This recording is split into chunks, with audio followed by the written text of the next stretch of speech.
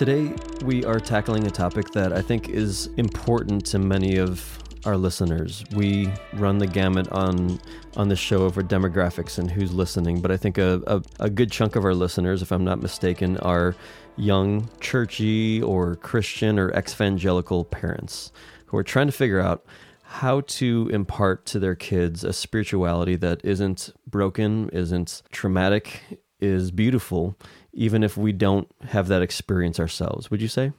Yeah, absolutely. And we've gotten several, I think, comments from those kinds of people in the direction of, can we talk about parenting at some point? Can we talk about how to raise our kids in a way that, as you've said several times, doesn't make them have to deconstruct their faith later? Yeah, that's mine and my wife's goal. Whether or not we'll be successful at it, we probably won't.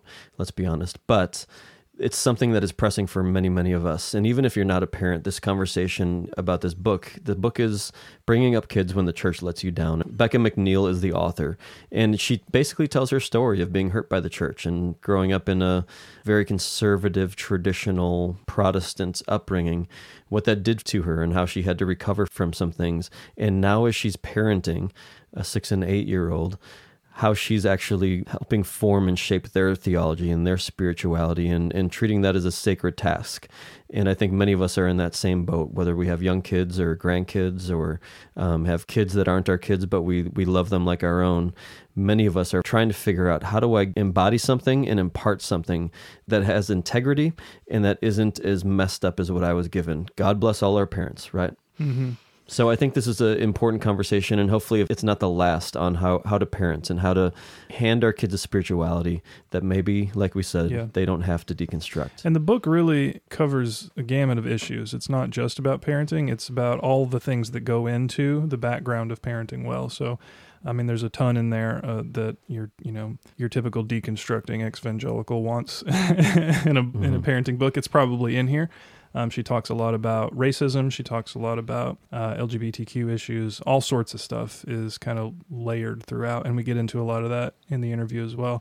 And one thing that maybe doesn't come through in the title is that it's a really generous book. It's a really gracious book with the evangelical church. Even while naming its flaws, it's very generous, I think. Yeah, and I'll be fully honest, I have never liked parenting books. Yeah, I've never liked books that are like, here's how to raise your children, and most of the reason is because most of those books seem to me to be parental theory. Here's our theory about how to raise your kids. And I'm a former boxer, and there's a kind of adage within the boxing world that says everyone has a plan until you get punched in the face. And then all the plans are off. And it's kind of the same thing with parenting. Like, it's easy to theorize about parenting and how we're going to do this, that, and the other. Every young couple does it. We're going to do it differently, Everyone has a plan until you get punched in the face by your 4-year-old or by your 15-year-old. And I say that punched in the face, not literally, but figuratively. But sometimes.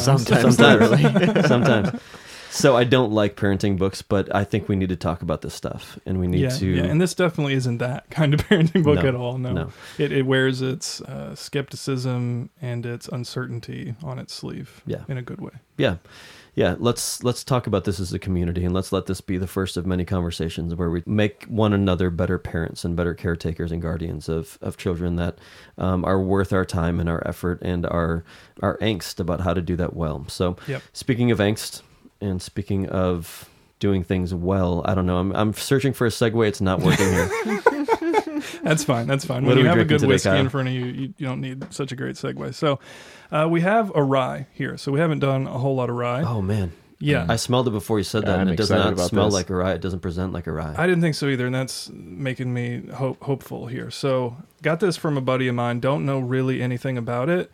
All I know is he has good taste, and he says this is one of his favorite whiskeys in a long time. Favorite whiskeys, not just ryes. Not just ryes. So this is from Nashville Barrel Company, which I don't think I've had anything from them.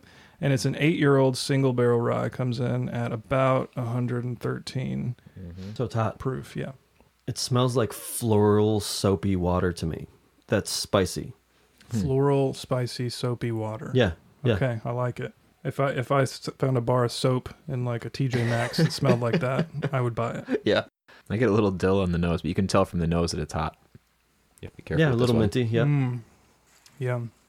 I love a whiskey when the first tiny sip, you know immediately. Oh, I would go back to this Yeah. if I had it. that's delightful. Yeah. Oh, the floral hits you on the Major. midway through On the the palate. back of the palate, yeah. It's 113 proof, and I would never know it. No, it has very easy exactly the drinking. right amount of strength. Not overpowering at all, but definitely present.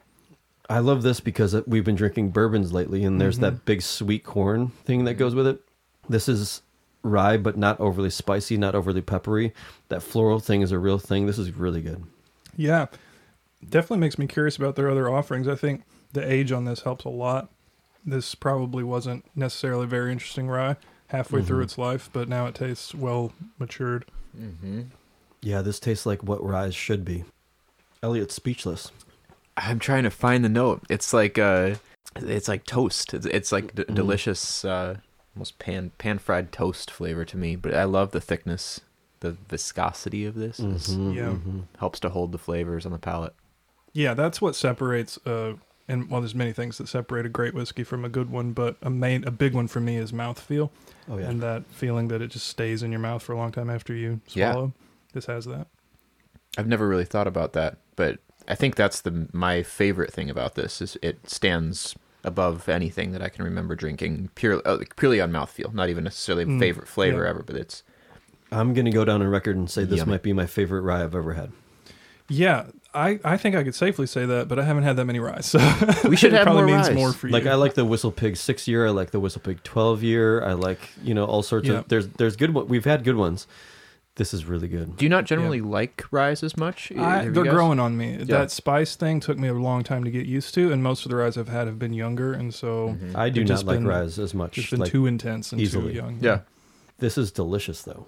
Yeah, this is really good. Now, I think this is like $100 bottle, maybe a little more than that. Mhm. I'm not sure where he got it. He didn't tell me. So not cheap at all, but it's, stands easily next to any of the other ryes I've had. Oh, yeah. What's it called again?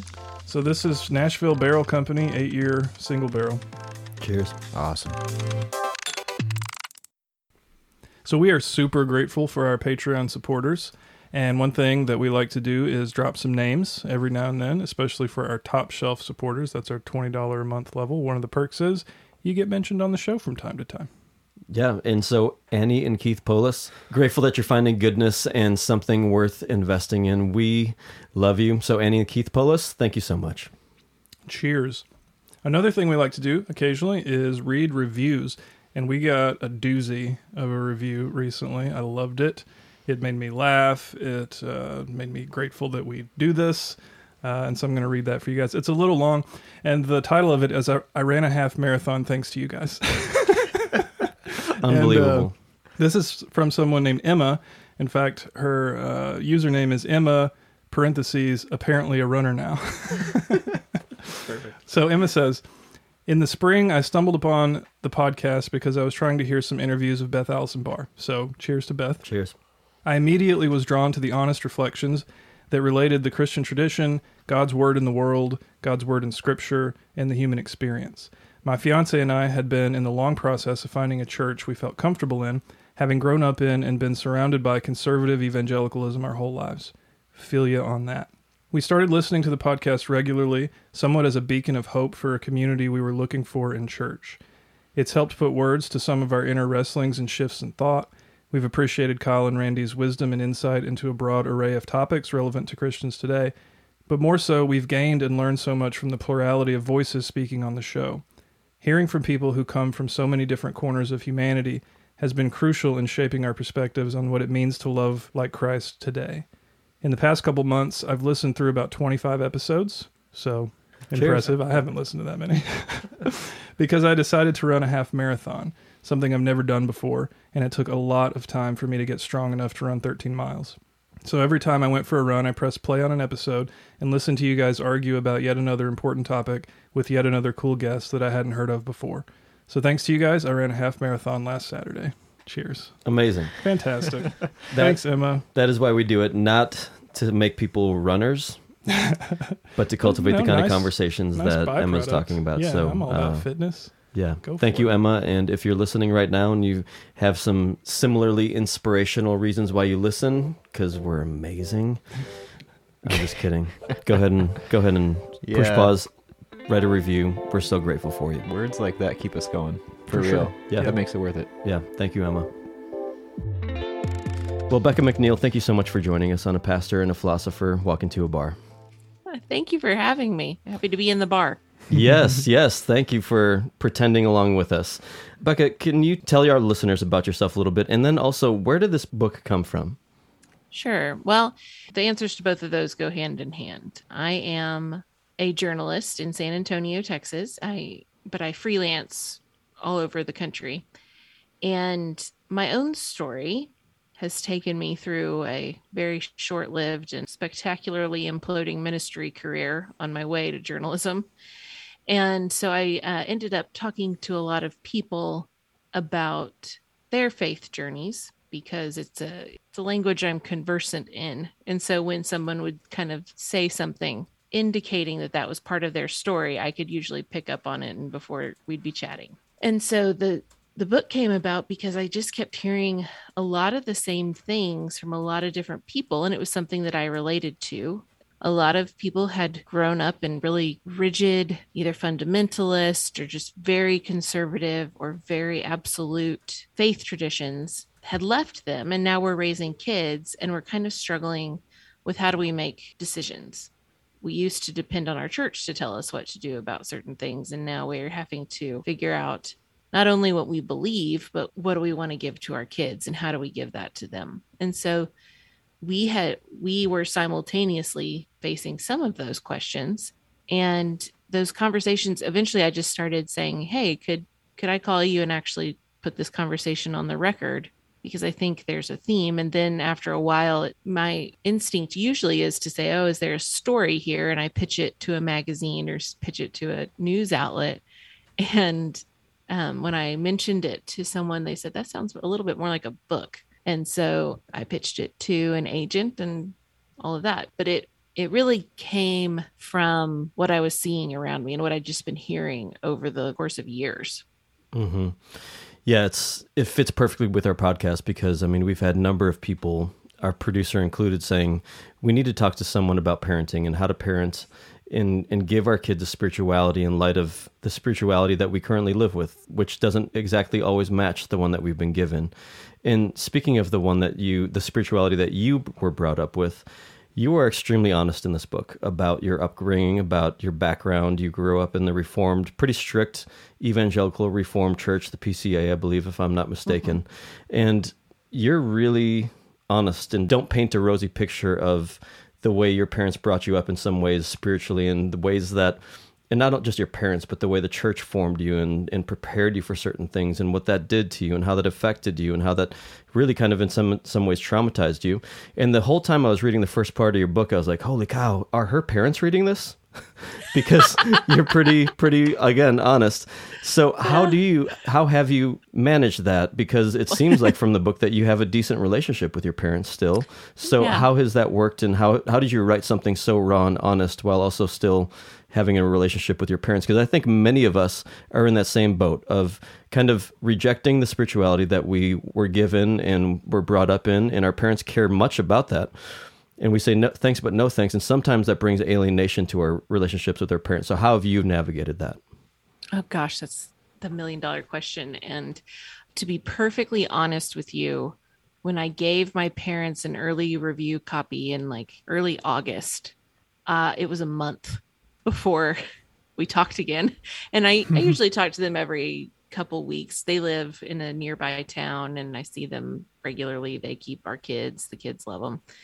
And we do have a good relationship, but there's definitely a lot of things that I have not shared explicitly because part of how they raised kids, part of what they believed and part of their whole anxiety and what led them to raise us in such a rigid and authoritarian way is that they believed us staying, keeping the faith or whatever was the ultimate judgment on their parenting. Mm-hmm. Like it's a really dangerous undercurrent and all that philosophy that you can kind of tell if you're doing a good job by what your kids, how they turn out. And looking at me and my siblings, I thought, like, how are you guys, given that you believe that, how are y'all sleeping at night? Turns out my parents, to their credit, I think, are able to have a kind of flexible view of like what they're proud of. And they have been on their own journey with the church too. And that did give me some comfort. They have been let down far worse than I have. The fact that they still persist and keep trying to go to church is amazing, actually. But I knew that they weren't so rosy. They weren't seeing through such rose-colored glasses that they were going to be like, how can you say these things?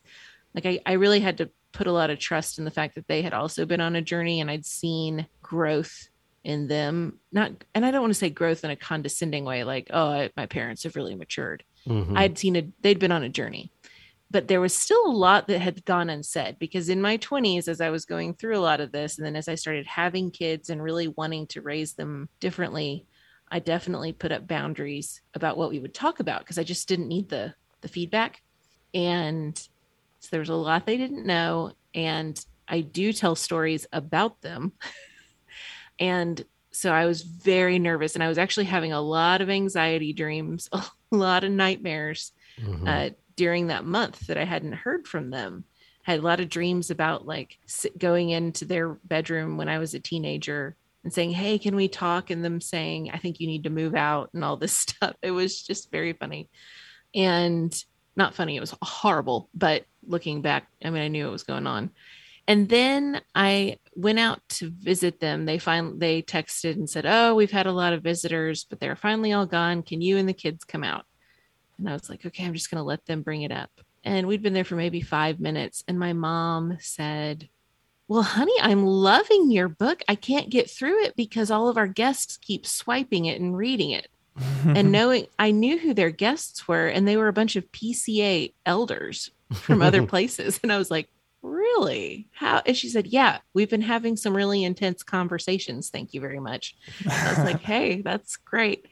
But then I just said, oh, so you like it? And she's like, oh, honey, I feel like I'm getting to know you again. I feel like I'm putting the pieces together, all of this stuff. And then I just burst into tears because I was like, I've been so worried. Mm-hmm. And she says, well, sweetie, it's your truth. You have to tell it. I'm like, y'all, that's not I was like, okay, where were you when I was like 17? But it was awesome because it showed that she had prioritized love and having a relationship with her kids over, like, when push came to shove, when it was really time to make the decision. And when we were going away from her plan, that she chose love and relationship. And to me, like, that's kind of like almost the happy ending of the whole thing, is that, yeah, there was a lot of anxiety about whether or not they would actually choose that when I was growing up, but in the end they did. And so that gives me a lot of hope. Yeah. Awesome. Good for your parents. Yeah. That's really encouraging. So let's dive into the book a little bit. And maybe I should say at the beginning, like, you cover a lot of ground in this book. It's about a lot of different things that I didn't necessarily expect when I picked up a book ostensibly about parenting.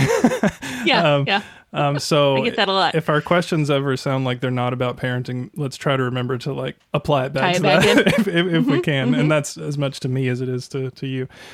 So right at the beginning, you open the book telling a story about being fired from a church that you worked at or about almost being fired, I should say, from a church for not even believing the wrong thing, but like being willing to consider that pedo baptism might not be obviously true. And if any of our listeners don't know what that is, Google it and then shake your head at how silly it would be to fire somebody from any job for being unsure about something like that. So you said that your pastor/boss gave you a pamphlet and said, take your time and read this, but you're going to need to come around. Yes, that's literally what he said. Remarkable. So I want to ask, so letting him be kind of a representative of fundamentalists more generally here, I wonder what would have happened if you had said something along the lines of, sure, I'm fine with pedo baptism. I don't want to lose my job. Whatever. I'll sign whatever you want. Would that have ended the conversation? And I'm asking because I wonder if you think that he cared that you actually believed in pedo baptism or that you had the appearance of believing in it. Does that make sense? Oh, yeah.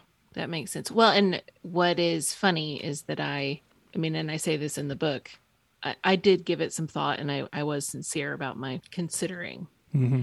And I was convincing when I came and was like, yes, I'm on board, blah, blah, blah, blah. In my heart and in my head, it was a little bit more of the like eye roll. Mm-hmm. Like, I'm not sold on this. So I do think they wanted I think they wanted sincerity from me. I think they wanted me to be on board in such a way that I would always promote and defend the doctrines that they were teaching, they ascribed to. And so I don't think that they would have like said that means you can't doubt. I think what it required was you are going to only be loyal to this. Like you can have doubts in your head and you can maybe, so it's not that they wanted a cynical, like, oh, fine, whatever, you weirdos. But I think they wanted to know that I was enough on board that I wasn't going to like air my doubts. It was almost a loyalty more than it was a belief. They wanted to know that I would be loyal to the doctrines. To the doctrines or to them? Or do you think there was a distinction for them? Yeah, the answer is yes. Yeah. You want to hear a creepy story? Both. I think they very much saw themselves as the defenders of this. Like being on their team was to be ready to defend what they stood for. They very much see themselves as protectors of this doctrine. So there was that. And then in this particular church, they took it a step further where they did ask me explicitly if there's a revolt among the congregants and they want you to kind of be the face of getting rid of not the head pastor at this time, but the college pastor, because I was his underling. And he said, if they come for me using that language, they're going to want to come through you and they're going to want you to like lead the overthrow or whatever. And I'm like 24 going, what the hell? And he said, I need to know that you're on my team. And so I'm sitting there in my head thinking, well, what if they're right? What if they have a point? And of course, I said, like, I think I said, as it stands now, like you haven't done anything that I think, I know these people. And yeah, if any concern at this point would probably be really petty. If you do something horrible, I'm not going to defend you. And he was like, no, but it just was this whole attitude of seeing their congregation and the people that they were in charge of like shepherding or whatever as threats. And they wanted to know that I would like back them. And that was my whole experience of the church really continued to replicate that there was you got to circle the wagons. I got to know that the elders are here it was very defensive. And I do think that trickled into parenting as well, because your kids, there is a view of parenting where your kids are the opposition and you, the parent, have to make sure that you are shoulder to shoulder with the pastors and all the other authorities, echoing what they are telling the kids. And, their bad behavior or whatever is rebellion. And so you have to quash it. And it's this very oppositional, like leaders and followers are in opposition in every arena. And so I think that spirit of we need to be loyal to the authority, whether it's doctrine or a leader, has huge implications for parenting.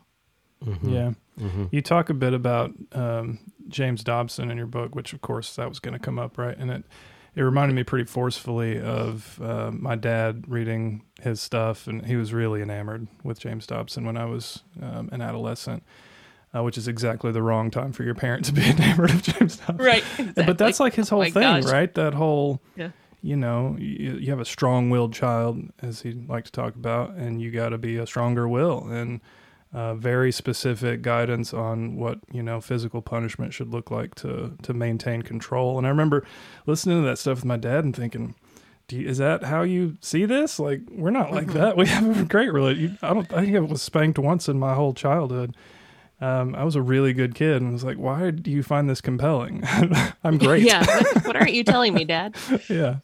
Yeah. It's amazing the toll that it takes on the good kids, because I was also a good kid. and the pain and alienation of all of your like missteps and all of your natural development being couched in terms of rebellion will really kind of make you carry a lot of shame and alienation from your family that you don't have to have. I'll just say that. Yep. And all of that comes out in the way you parent, whether you like it or not, whether you make decisions, I'm never going to do that. And then all of a sudden it's there and you're horrified by yourself, right?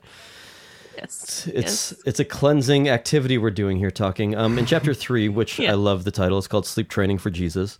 You paint the picture of, and we're talking about like the idea of what Christian parents should be, right?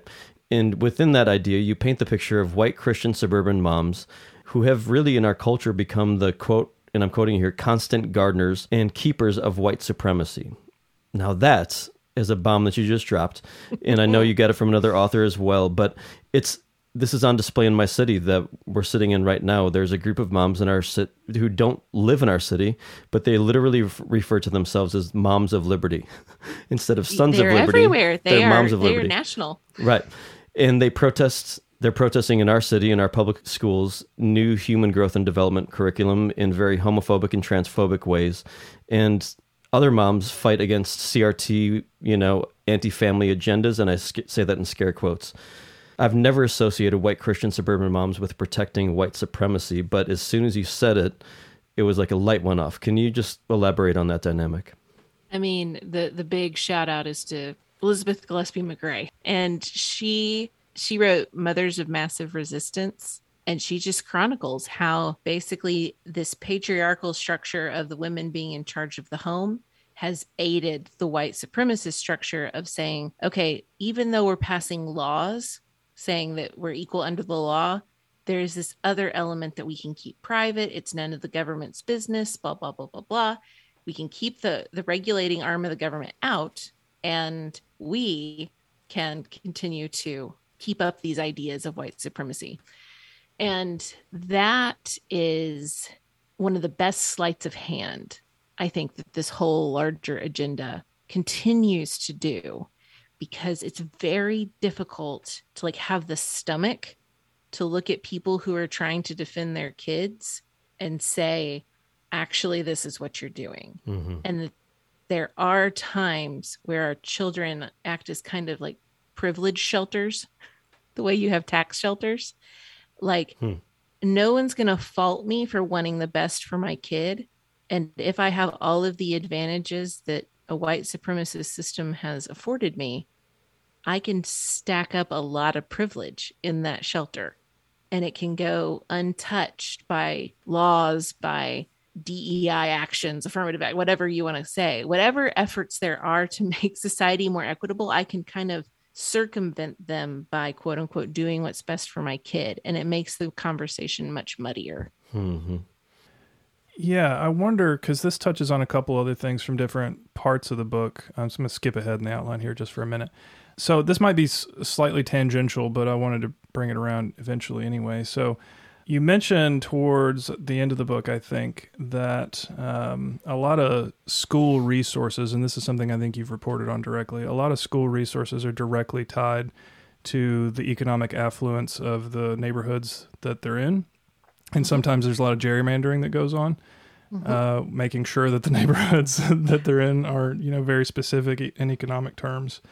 So how does that work, if you want to say a little bit about that, and how is that tied into the kind of, I loved how you put it, privilege shelter? How does that tie into that? So every state does their funding scheme a little different. A lot of them, though, are tied to property taxes. So your school gets its money from the property taxes. So therefore, the higher the value of the properties, the more money can go toward the school. Some states, Texas actually has some formulaic corrections for that to make sure that the disparities don't get too big. But lo and behold, booster groups, foundations, other little quirks in the formula allow for wealthy parents to pour money into their school and to make sure it stays in their school. And it's another one of those slippery rhetorical issues because, again, I'm supporting my public school. It's not a private school. It's public school. Anyone can come.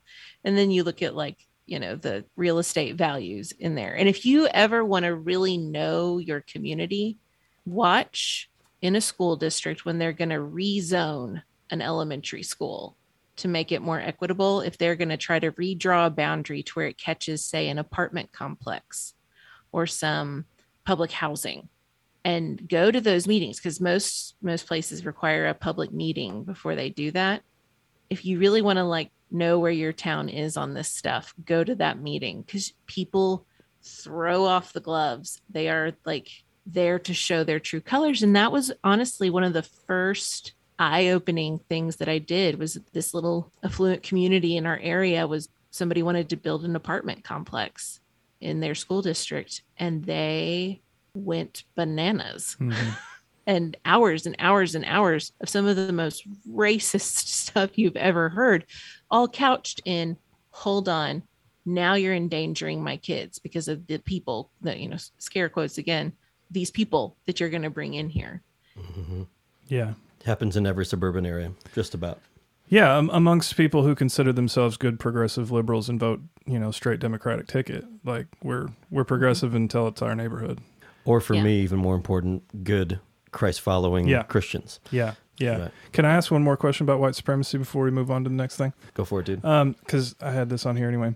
So you say something I thought this was remarkably gracious at one point, and I want to get you to expand on it. More gracious than I probably could have been. So you're talking about your sense of alienation from your ancestors that was brought on by your study of white supremacy. And you say, this is a quote, "My desire to write off people who don't measure up to my idea of perfection is the problem, and it's not unrelated to the very real issues in my family tree." So that's the quote. Can you explain what you mean by that? This took me months to even walk through this, because I was doing a training, and a friend of mine who is Black was in there with me, and we go around, and they said, "Which ancestor would you like to have with you in this training?" And I said, "I don't know if y'all want any of my ancestors in here with me on this one." And it wasn't that I think my ancestors did nothing good. I just, on the issue of race that we were there to talk about, I didn't have anyone who was particularly flexibly minded on the issue. And some who were members of the KKK, and some who are just kind of polite bigots. And then further back, people who owned other people. We have people who fought in the Civil War. I've got the whole, I live in the South. My family's from the South. It's not pretty. And I'm just thinking, I don't really want them here. And I was talking to my friend about that. And because she said, "What was that about?" And she kind of called me out on it. And I said, "Look, this stuff makes me feel just like I want to almost separate from them and almost disown them." And her response was, "The thought that you get to decide who's disqualified from love and belonging is perfectionism, and that is used against Black people all the time." She was saying that your decision that racism is the thing that gets you kicked out of the family, is perfectionism. Your decision that there is some unforgivable sin, and you got to decide what it was. Not saying that you need to be approving of it, but you're saying I'm going to cut you off and not be associated with you, is basically you saying I'm too pure for that. And she said, that is a mindset that upholds white supremacy, because it says I can cut out everybody that's not worthy of me and therefore be superior. And she was like, if you don't think that gets used against the Black community, you're fooling yourself. And if you look at, perfectionism is among the list in the How to Dismantle Racism and all of the trainings and whatnot. Perfectionism is this mindset, this, we can always be better. Let's cut off everything that's not worthy of us, is a mindset that upholds this kind of constant striving for better and better and better, and not in a healthy way, but in a way that says, if you don't measure up, then you're not as worthy. And I was challenged by that, because basically what she was saying was that I don't get to say I've evolved beyond that. I don't have to claim it. She was both saying you have to deal with it because it's your people. And if you can't deal with it in love and belonging, then how different are you from them? Did that answer the question? I know it's still kind of a anathema to the way we think about racism now, because you do know a lot of people who have broken ties with family. And I think there is a time for saying like, hey, if this is what you guys are going to base your whole identity and personality on, I can't be around it. You know, that the Trump era, I think, did that to a lot of families. But her thing was just, you can't write off entire people. Yeah, no, that's very helpful. Thanks for giving the background of that. It's the kind of thing that when it comes from the right source, and it sounds like it did in this case, I feel like my job is to just kind of listen and try to understand it. Yeah, Even exactly. if it doesn't seem natural to me. Yes. If an older white person had said that to me, I would have taken it as a more defensive thing. But because the person who has been hurt by racist structures the most was the one telling me, I'm seeing the racist structure in your attitude towards your family. Yeah. I was like, oh, okay. Yeah. I am here to learn. Yeah. Yeah, that strikes me as just a kind of spiritual wisdom that I haven't attained for myself. Probably don't understand. When I tell you, it was months before I even understood what she had said. Yeah. I was like, I don't understand. Like, makes no sense to me. And then one day it clicked. Yeah. Hey, I'm Zale, host of Preconceived, a podcast that challenges the preconceptions that shape how we view the world. Preconceived examines both our approach to major life choices, but also our perspectives on issues to which we may have been overly conditioned towards certain opinions. Each episode features a different topic, with experts, researchers, and luminaries in their respective fields. We think you will especially enjoy recent episodes on polyamory, regretting parenthood, dopamine nation, and myths of the beauty industry. Find Preconceived wherever you get your podcasts. Friends, before we continue, we want to thank Storyhill BKC for their support. Storyhill BKC is a full menu restaurant, and their food is seriously some of the best in Milwaukee. On top of that, Storyhill BKC is a full-service liquor store featuring growlers of tap available to go, spirits, especially whiskeys and bourbons, thoughtfully curated regional craft beers, and 375 selections of wine. Visit StoryhillBKC.com for menu and more info. If you're in Milwaukee, you'll thank yourself for visiting Storyhill BKC, and if you're not, remember to support local. One more time, that's StoryhillBKC.com. So, Bekah, in chapter 4, you speak to a way of parenting and raising your kids in the way of Jesus in a way that deeply resembles mine and my wife's philosophy of parenting our kids and raising them spiritually. And I'll just quote you and just ask you to riff on it a little bit and tell us where this came from. You said, when you and your husband, discuss the sacred text with our children, my husband and I want them to come away more free, more loved, more aware of God. In our house, we want our children to be more unified with the Christ, more tapped into the wellspring of the Spirit. There are Bible verses that draw us into union with Christ, and we will speak them often. There are stories, both biblical and not, that strengthen our hearts, and we will tell them. We will stop to consider God in nature and in service. We will allow our hearts and minds to be changed by our experience of God and God's creative, unfolding word. Where there are tough passages, stories that unsettle us, or teachings that seem to run counter to the God we know, we keep asking for wisdom. When suffering continues, causes us to question God's goodness, or when the world continues to unravel at the hands of the unjust, we keep doing what we know is right, loving like we know we should, and waiting for understanding. We are okay saying, right now I don't understand how that squares with the God we know, but maybe one day we will. That doesn't stop us from loving God and loving others. Rather than finding in the Bible a sword to slay debating foes or definitive answers on the size of the fish that swallowed Jonah, we will give our children access to the Scriptures, and it will speak to their souls in a way beyond anyone's control. That's a really, really beautiful philosophy of parenting that we really try to embody as well. Can you kind of speak to where that came from and how you do that in different practical ways, like you just mentioned in that little quote? Thank you so much. I love hearing the parts of the book that people say that's putting into words something that we believe too. That makes me feel really like the book has done what it needed to do in the world. Basically, to me, what that passage is communicating is that rather than reject the Bible because we grew up and came to maturity in a system where it was used inappropriately.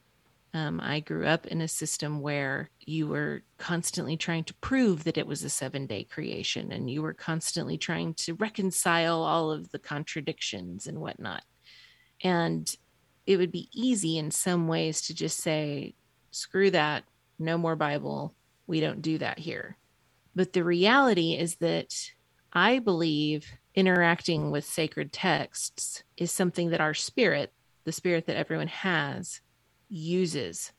Like the text interacts with us and changes us. And I think the whole purpose of reading the Bible and reciting sacred text and whatnot is to be changed, is so that our spirit can work within us. But what that means is that the whole goal is not to fully understand and grasp and master the text. It's not to have it memorized perfectly.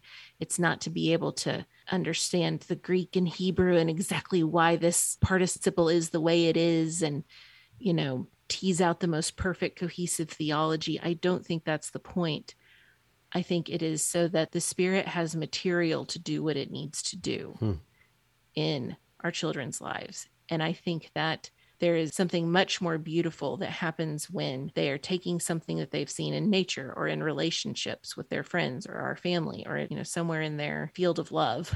And then they see it in the scripture, and they see that as a cohesiveness or a consistency between things of God and things in their life, and the Spirit doing that synthesizing and bringing them to feel more confident, not certain, but confident, more secure, more connected, a greater sense of belonging. And I think that we can, as parents, be selective in the Bible, passages of the Bible and the principles of the Bible and the wisdom from the Bible that we choose to share with them, because we are one of those relationships, and we can start to help them weave that cohesive but not perfectly logically rigid way of understanding the world and what is transcendent and what connects us.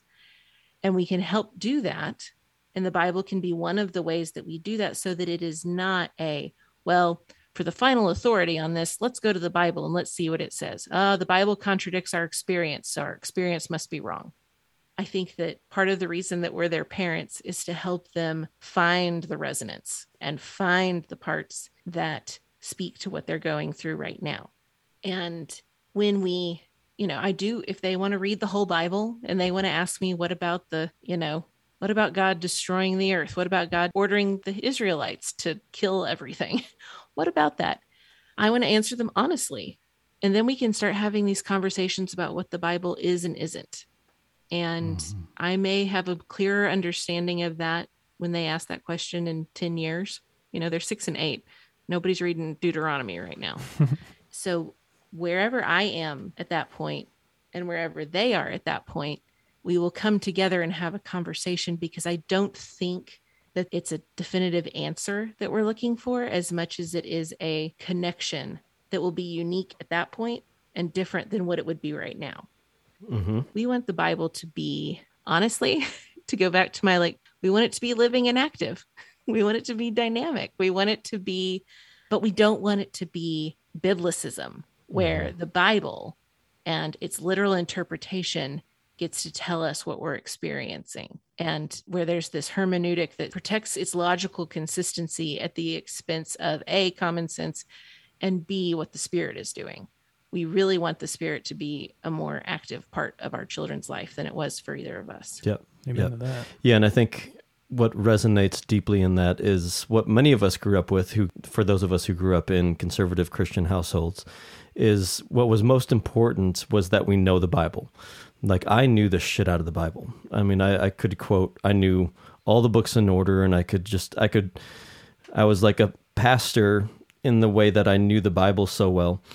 But it's for many of us, it's kind of dislocated from the way we live, because as long as you know the Bible, it's okay to, and I'm not speaking just from my personal experience, but for many of us, it's okay to support racist policies and to speak in hateful and bitter ways. It's okay to only worry about me and my people and not other people, as long as we know the Bible, right? As long as we know the doctrines and all the right things to say and do, and then everything else is a wash, because you've got what's important.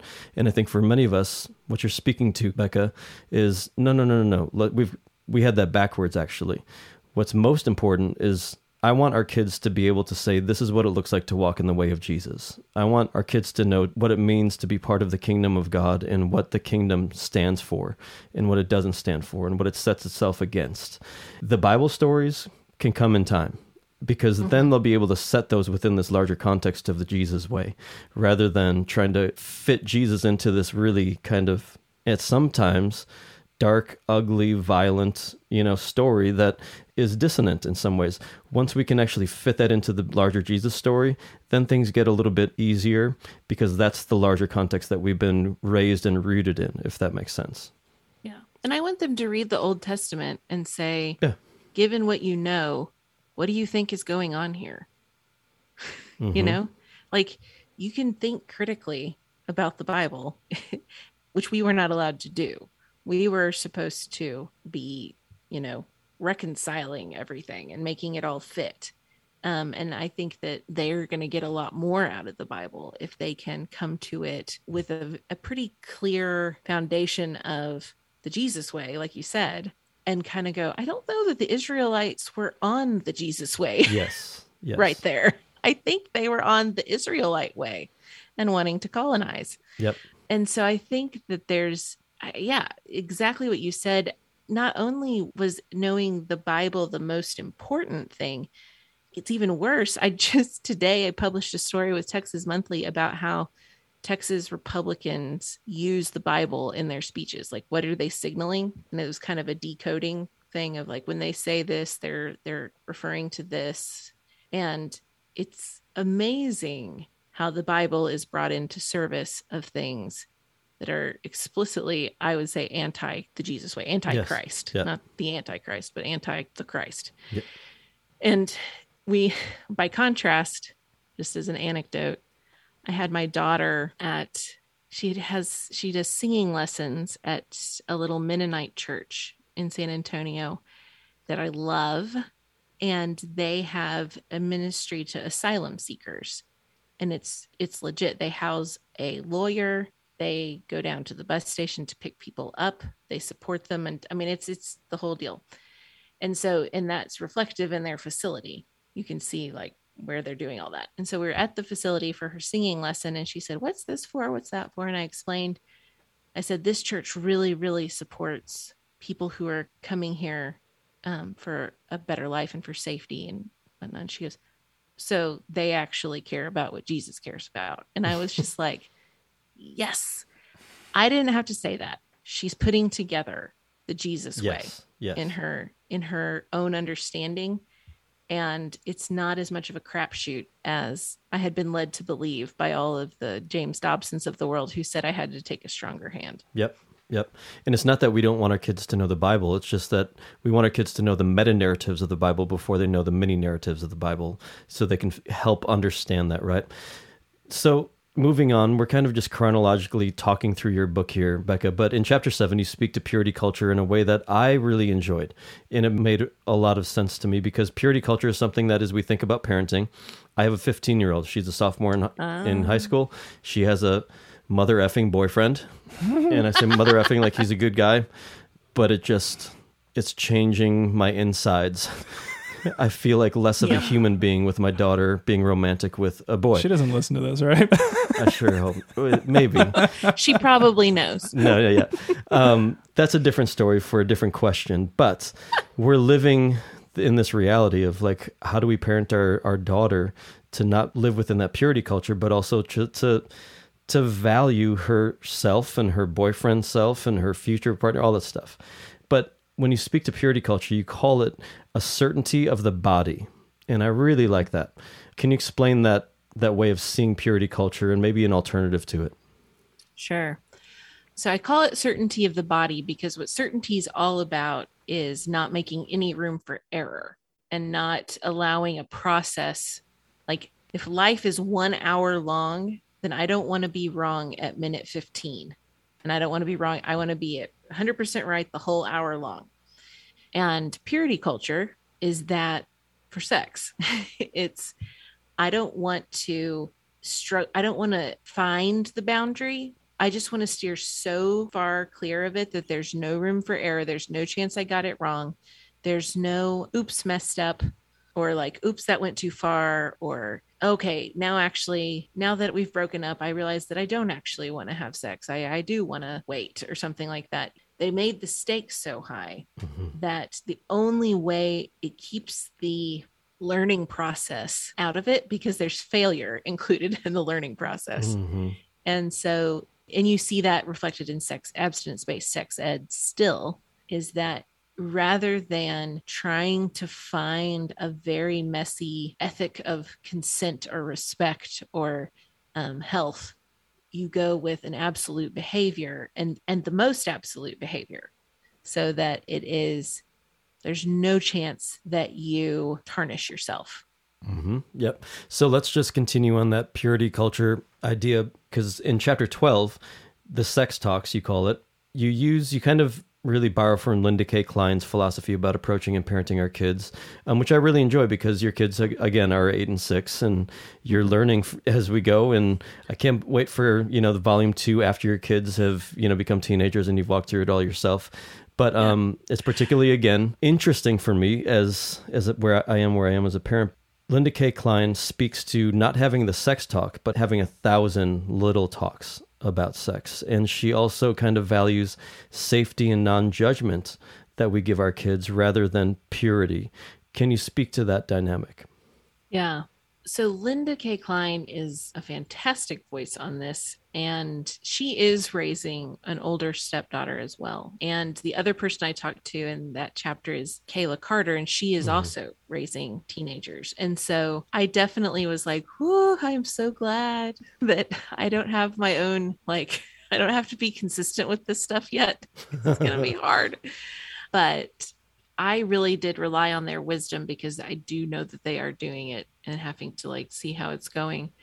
And the value of being the person that your kids come to talk about sex, you absolutely, Linda would say, and I tend to agree, is that I want to be that person. So thinking back to when you were a teenager, who was that person?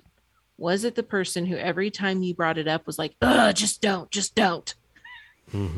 No.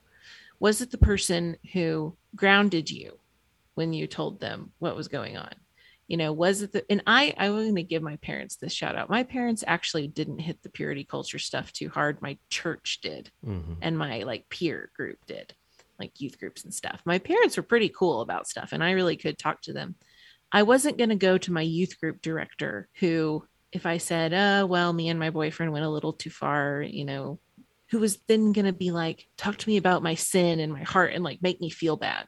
I mean, I was kind of a self-flagellating teenager. I kind of liked confession and feeling bad, but even I wasn't going to go run the risk that I was going to be labeled a bad kid. So you just kept it to yourself. And I asked for advice from the worst people because I went to ask for advice from the people who I knew wouldn't judge me. Well, why wouldn't they judge me? Because they were doing all kinds of things that I weren't safe.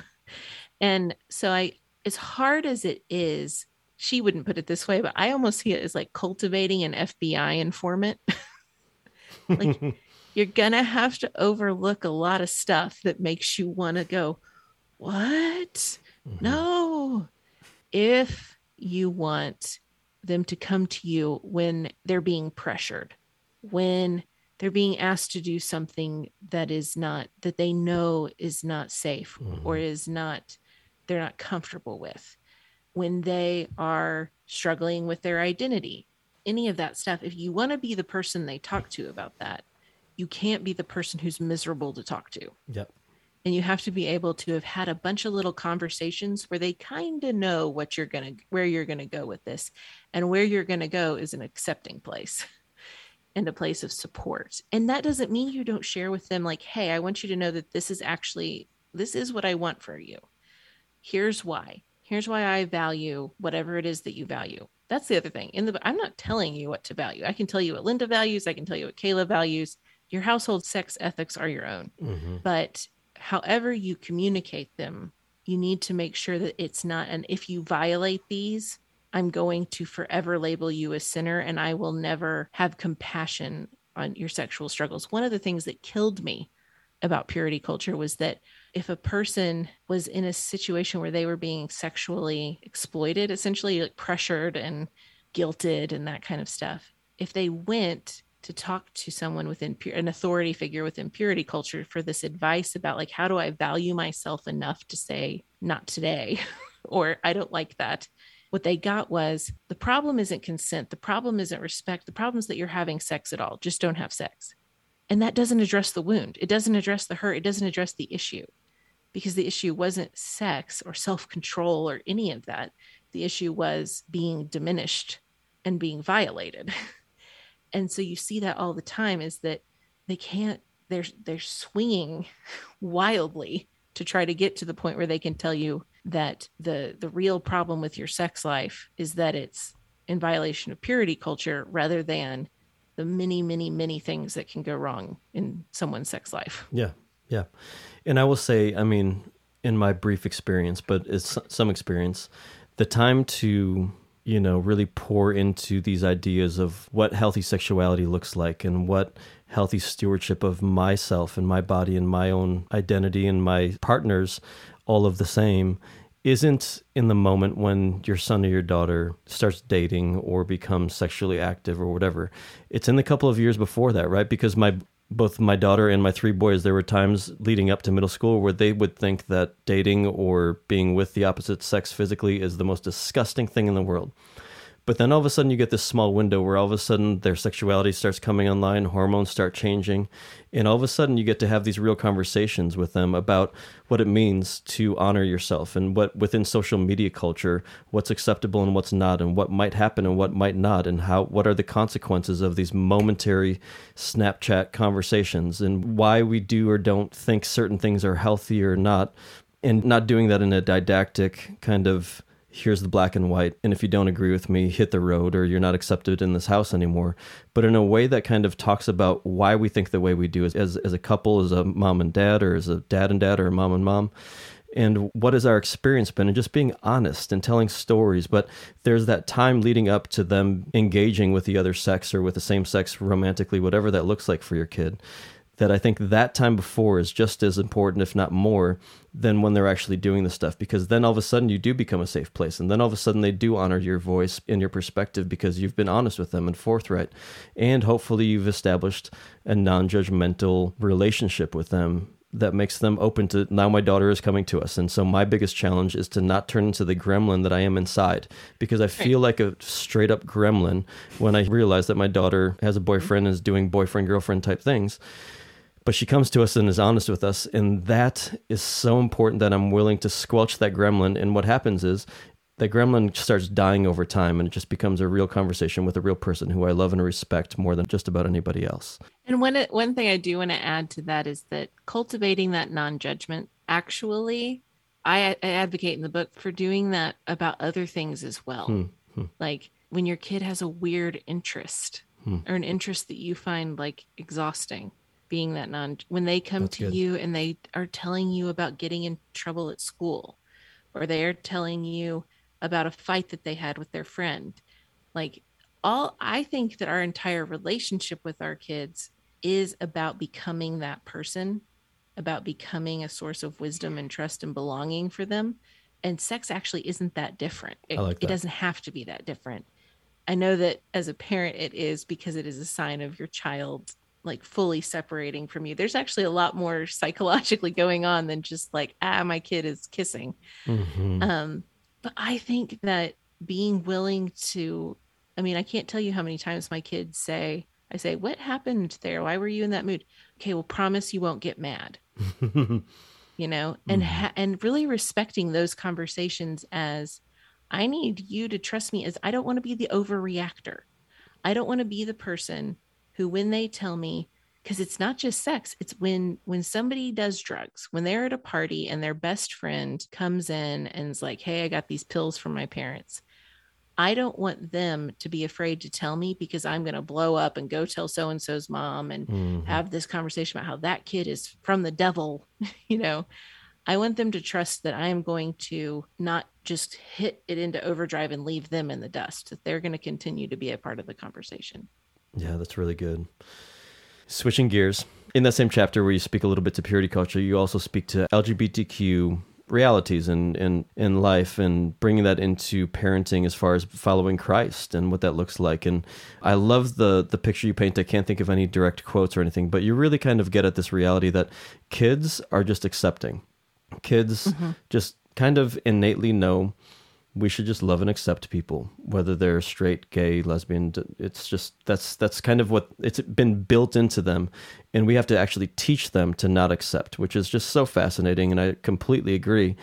But you speak to encountering these LGBTQ couples and families that you highlight in this chapter and how they rebuilt their spirituality. And that spoke to me in such a way because we have people in our church who are part of the LGBTQ community, and it's always astounding to me how persistent they are in their faith journey, how this people group and these people, individuals in particular, who have had the door slammed in their face by the church over and over again, but they still will not accept no for an answer because they want Jesus and they want community in a church so badly that they'll keep pursuing it. And it just made me wonder if we deconstructing Exvangelicals might have something to learn in that from the LGBTQ community and how persistent they are about rebuilding their faith that's been taken from them. Do you have any thoughts on that? Ooh, that is true. And as you were talking, I was started to think about that very perplexing interaction between Jesus and the woman where he's like really rude to her. Yeah, the Syrophoenician woman, yep. Yeah, and how she was so insistent. And even when he was treating her badly, I don't know why that popped to mind. And I don't know that story well enough to know even if it's relevant, but I am moved by the faith of queer Christians extremely, because nobody has been treated worse. Maybe Black people and Native Americans, but it's not a contest. And LGBTQ people are treated terribly globally. It's very hard to find safe haven. And so I do think that it's an amazing testimony. And it sounds like what you're asking is, surely if they can persist, then the wounds that we've been given aren't things that we can't get over. And I think that, you know what, it is, every journey has to be authentic to the person. And I do think there are people who say, like, at this point in my life right now, I need space. I think that there are queer Christians who don't need to come back to church. I think that there are people who need to be free to cultivate their relationship with God in another way. However, I think what it really speaks to me is that the Spirit is often doing something that the church is not. And I think that when the Spirit is doing something and it makes you want to find other people who are doing that too. You want to see God embodied. You want to see God in other people. And I think that desire to find those people is a testimony to the fact that the Spirit has been cultivating something in them. Yeah. That there is a health there and that there is a hunger there that is put there by the Spirit, and the church hasn't been able to stomp it out. Yeah. You mentioned Native Americans a moment ago. You talk quite a bit in the book about Indigenous Americans and how they have incorporated Christianity into a lot of their culture and some of the tensions that have existed there. And you cite some pretty compelling parenting advice from at least one Indigenous scholar. So I'm just going to ask this in a really general way. What do you think we can learn about parenting from Indigenous American culture? I think that, so Martin Brokenleg is the scholar that you're referencing. And so far, everyone who's read that section is like, that's the only actual parenting advice in this entire book. And all I really want is for you to give me his essays. which you can do. You can find him online. He's phenomenal and gracious and lovely. And I'm very careful to say, just like you cannot, it was really in vogue for a while to want to like bring up French kids or bring up Scandinavian kids. And very quickly, sociologists were like, you can't because you don't live in France and you don't live in Scandinavia.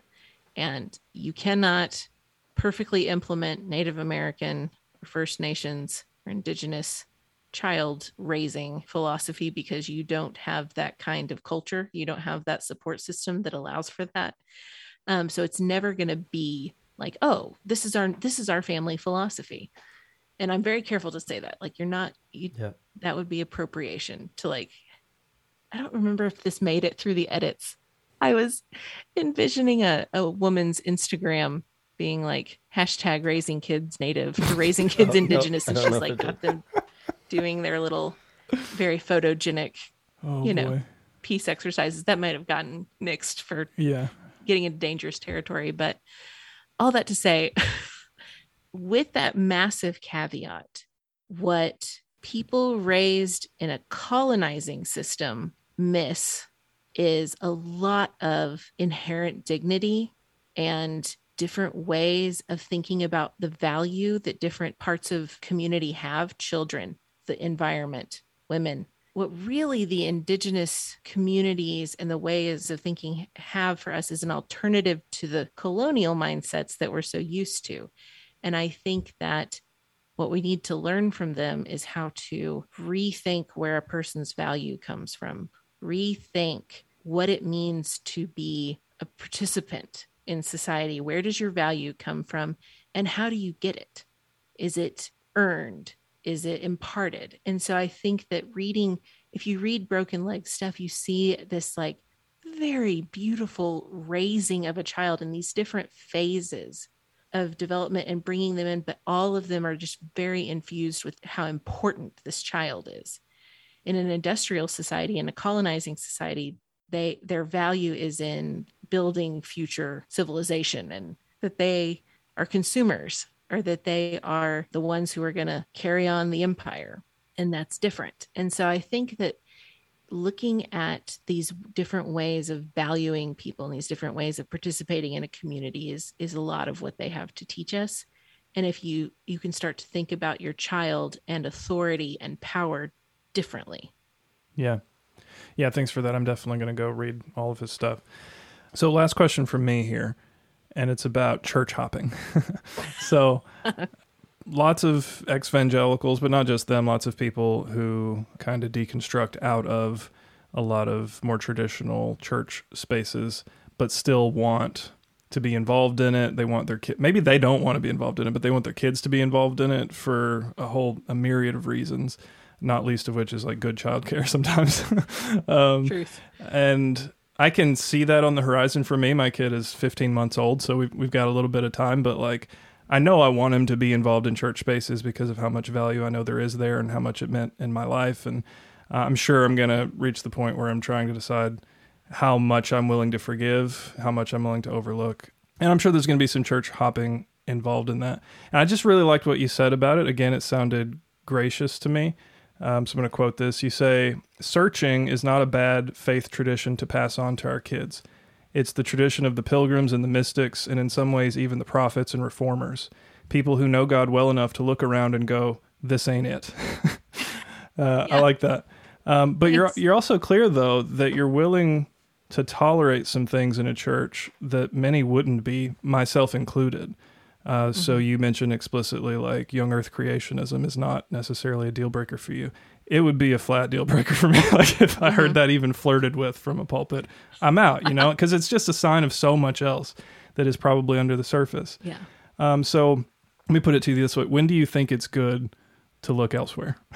and when do you think it's, you should probably hear them out a little longer or something? Yeah.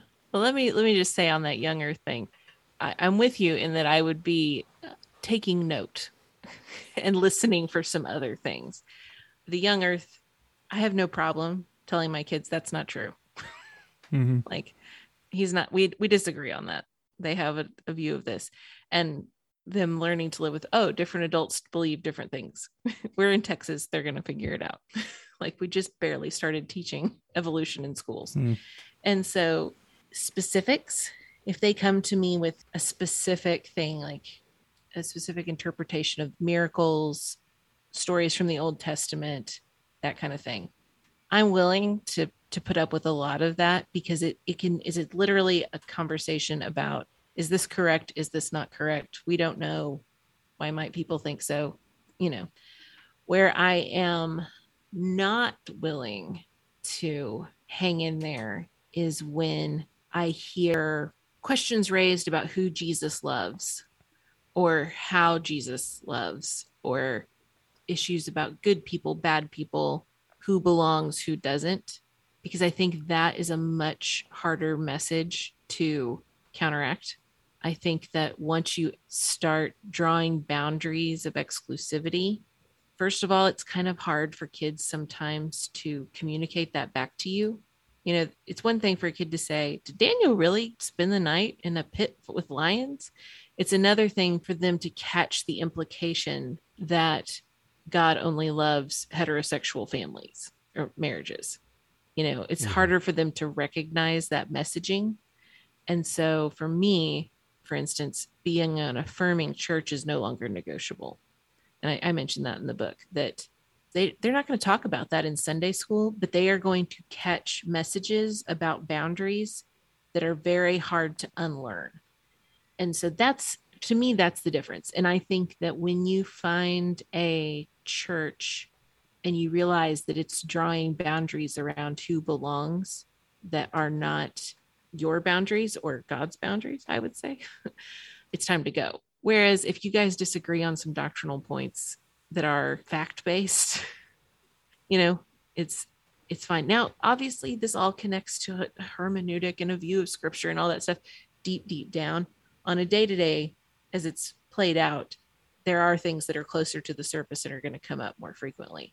Patriarchy, homophobia, racism, those things I'm much more worried about in a church than I am about the way they're explaining Bible stories to kids. Mm-hmm. Yep. So in the last chapter I love the last chapter of your book, by the way. It's probably because I'm a pastor and I love happy endings, but you speak to, a lot of the book is about your issues with the church and the way you've been traumatized by the church and the way you've been hurt by the church, and there's a long line of people who would say yes and amen to that. And that's my story.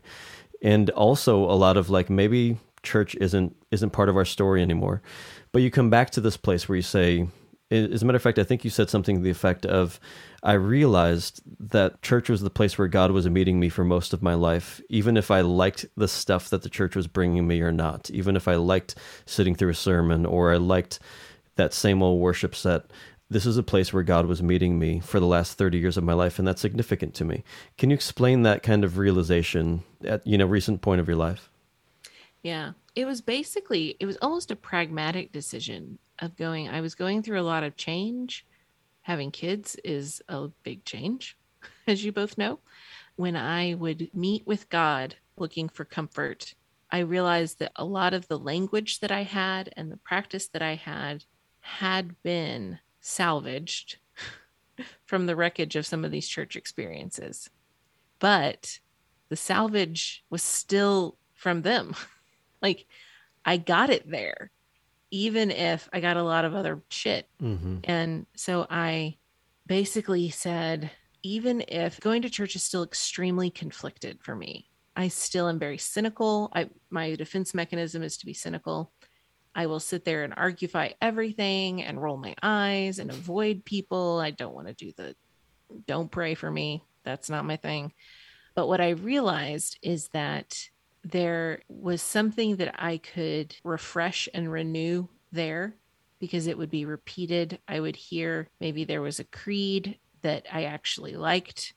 Communion was very meaningful to me. There were things there that I didn't have to take it wholesale. I didn't have to be a perfectionist about it and say, I affirm and believe and support and want to cheerlead everything happening here. However, there is stuff happening here that's not happening anywhere else for me.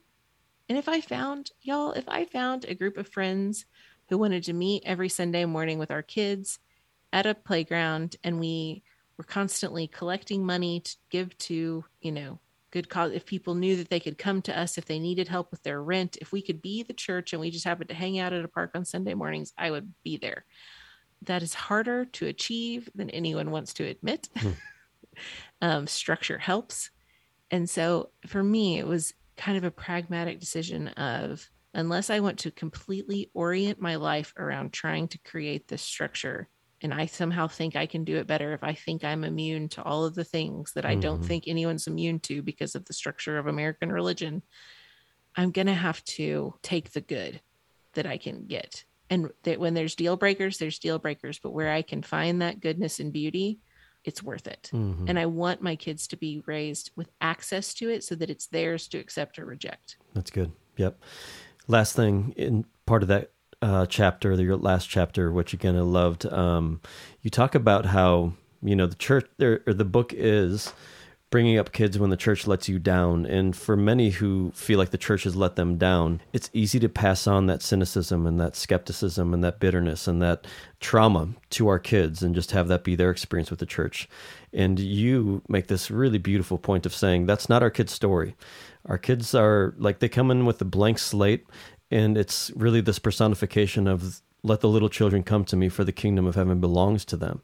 And you make this really beautiful case for not passing down our jadedness, not passing down our cynicism to our kids. Can you explain that? Because I think many parents, Christian or formerly Christian parents are wrestling with that reality of, I'm passing down this jadedness and this bitterness and the skepticism to my kids, and I don't want to.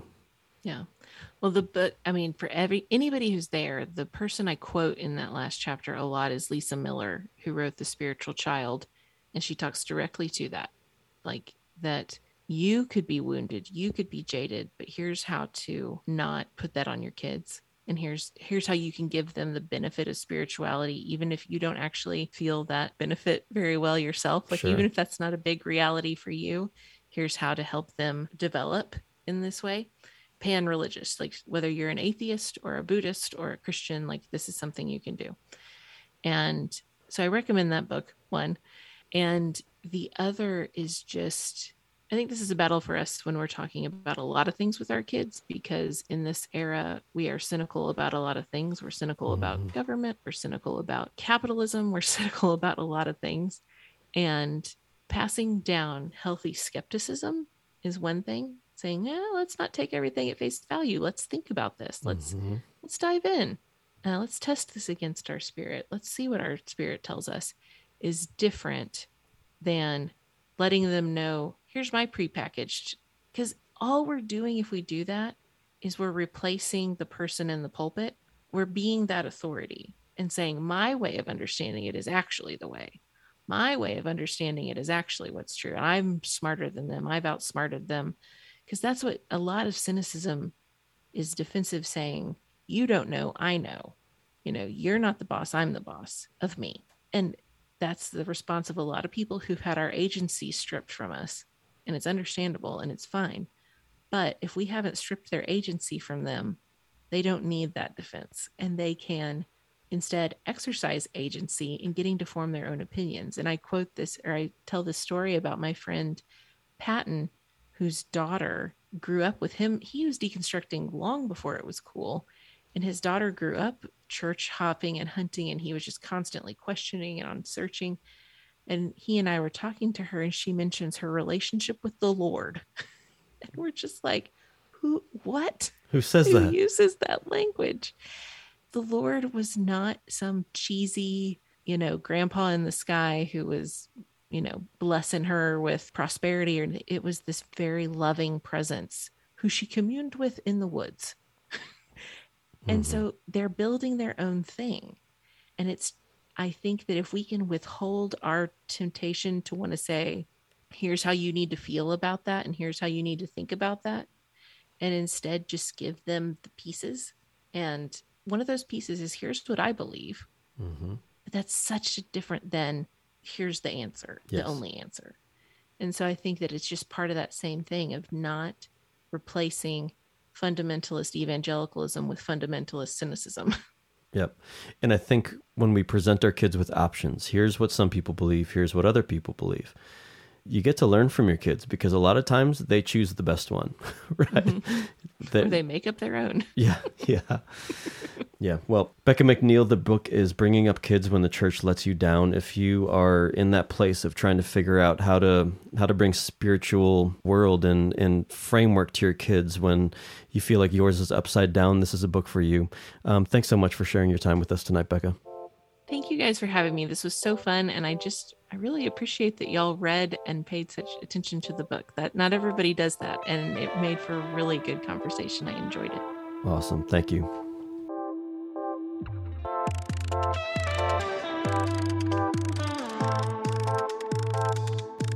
Well, that's it for this episode of A Pastor and a Philosopher Walk Into a Bar. We hope you're enjoying the show as much as we are. Help us continue to create compelling content and reach a wider audience by supporting us at patreon.com/A Pastor and a Philosopher, where you can get bonus content, extra perks, and a general feeling of being a good person. Also, please rate and review the show on Apple Podcasts, iTunes, and Spotify. These help new people discover the show, and we may even read your review in a future episode, if it's good enough. If anything we said really pissed you off, or if you just have a question you'd like us to answer, or if you'd just like to send us booze, send us an email at pastorandphilosopher@gmail.com. Catch all of our hot takes on Twitter at PPWB Podcast, at Randy Nye, and at Robert K. Whitaker, and find transcripts and links to all of our episodes at pastorandphilosopher.buzzsprout.com. See you next time. Cheers.